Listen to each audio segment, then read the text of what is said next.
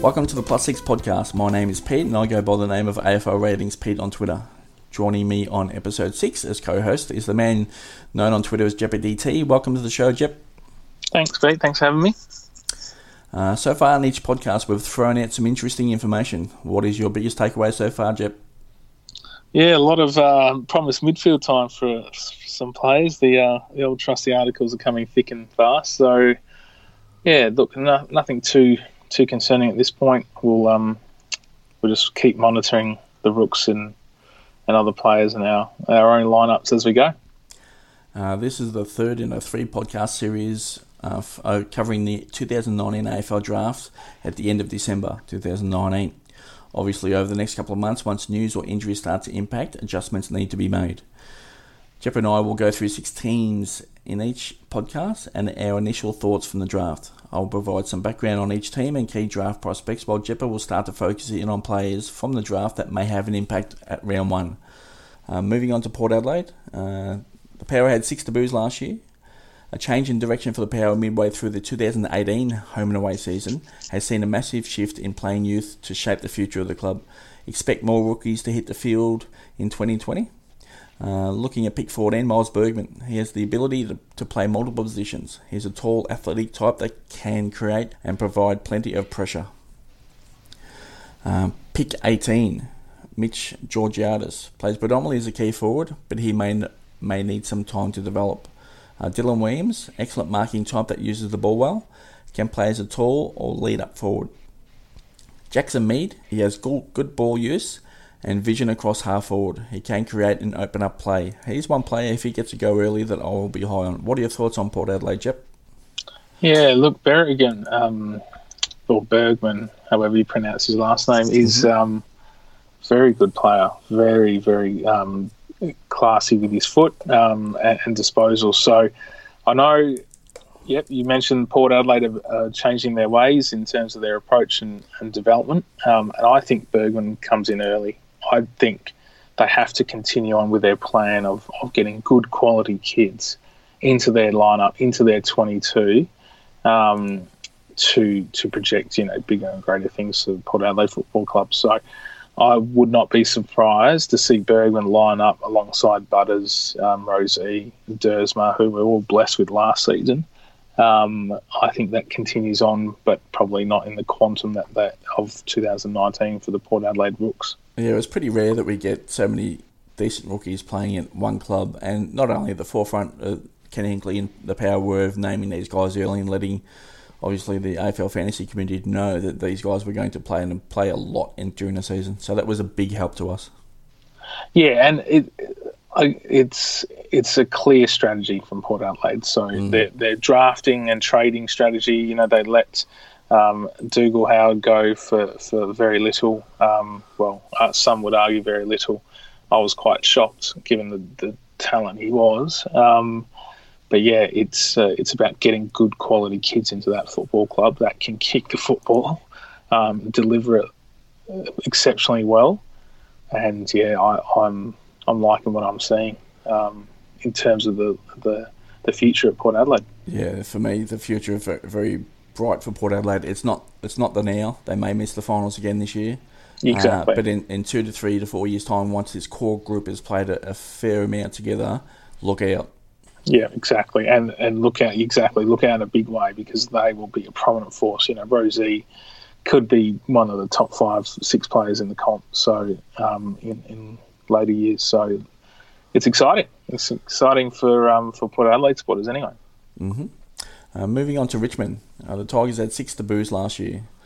Injuries hit the Tigers in the first half of the season. As a result, they relied on youth for coverage until experienced players returned. Coach Damien Hardwick has no fear in playing youth in his system. Pick 21, Thompson Dow, is an athletic inside midfielder type. He may have to wait for an opportunity, but will win plenty of the ball when stepping up at AFL level. What are your thoughts on the Tigers, Jep?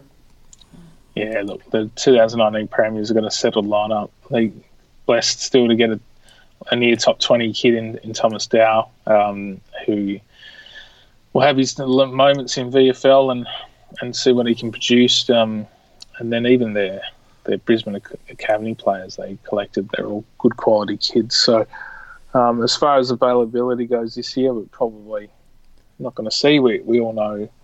I know it's not the time for this, but Marlon Pickett, 2019 or near grand final, best on ground. He's 170,000. So we're going to have him. Every team's going to have him in their starting midfield. So I don't think we can expect too much more in terms of rooks from Richmond. It's just how many does Hardwick want to play at one time, and once you figure that Pickett and you've got one other special in there that's going to potentially play round one, it's hard to envisage Dow getting a game earlier. But his long-term prospects for me are quite high. Yeah. No, and Richmond are stacked. Richmond, their depth. There are kids that we haven't even seen or heard of yet that they're going to take us by storm. So yeah, it's probably an interesting prospect given they're the reigning premiers and they've got all this talent sort of dwelling in the background. So we'll see what happens. Mm-hmm. Moving on to St Kilda, the Saints had 5 debuts last year. The Saints traded away in the 2019 AFL draft plenty of draft equity in return for experienced talent. It's difficult to imagine too much impact from the 2019 draft group. They drafted Ryan Burns, Leo Connolly and Jack Bell. I don't see too much coming from those three, Jep. No, their Saints have gone the opposite game plan to Port Adelaide, where they're getting established players and not through the draft. So, look, Brad Hill, excellent player and runner and the like. And who else they brought in? It was Dougal Howard, wasn't it, from Port Adelaide, and Zach Jones and et cetera, et cetera. There's probably one more I'm forgetting. So, yeah, it's not a lot from the 2019 Rooks from the Saints, unfortunately. Moving on to the Swans.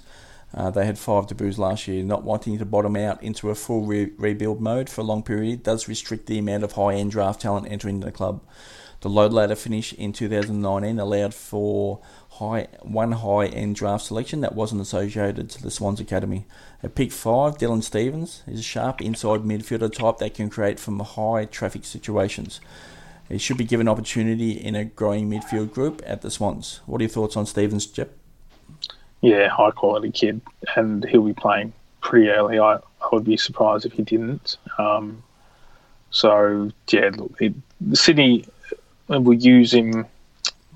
They'll sort of protect him. I think they'll use him as a utility role, an outside player and flanker early on. But that's not to say he won't find the football. So, yeah, he could be excited by Stevens. High-quality player. Probably needs to put on a little bit of size to match it with the big guys at AFL level, but he is high quality. Moving on to pick 26, Will Gold. He's a rebounding halfback type. He's been told that he needs to watch his weight early in his career. His skin folds need to be paid attention to. But there's one player, if he gets an opportunity across halfback, that I will be high on. Jep, what are your thoughts? Yeah, look, he's a big boy, but he's been playing in the Sandful, and he was prominent throughout the Sandful competition last year. So, although he's a big boy and his skin folds are probably not where they need to be, he's got the strength to match it with the ladder like. So, yeah, Gould Sydney's backline's pretty small typically. Rampy loves to play small key defender, or as a smaller key defender.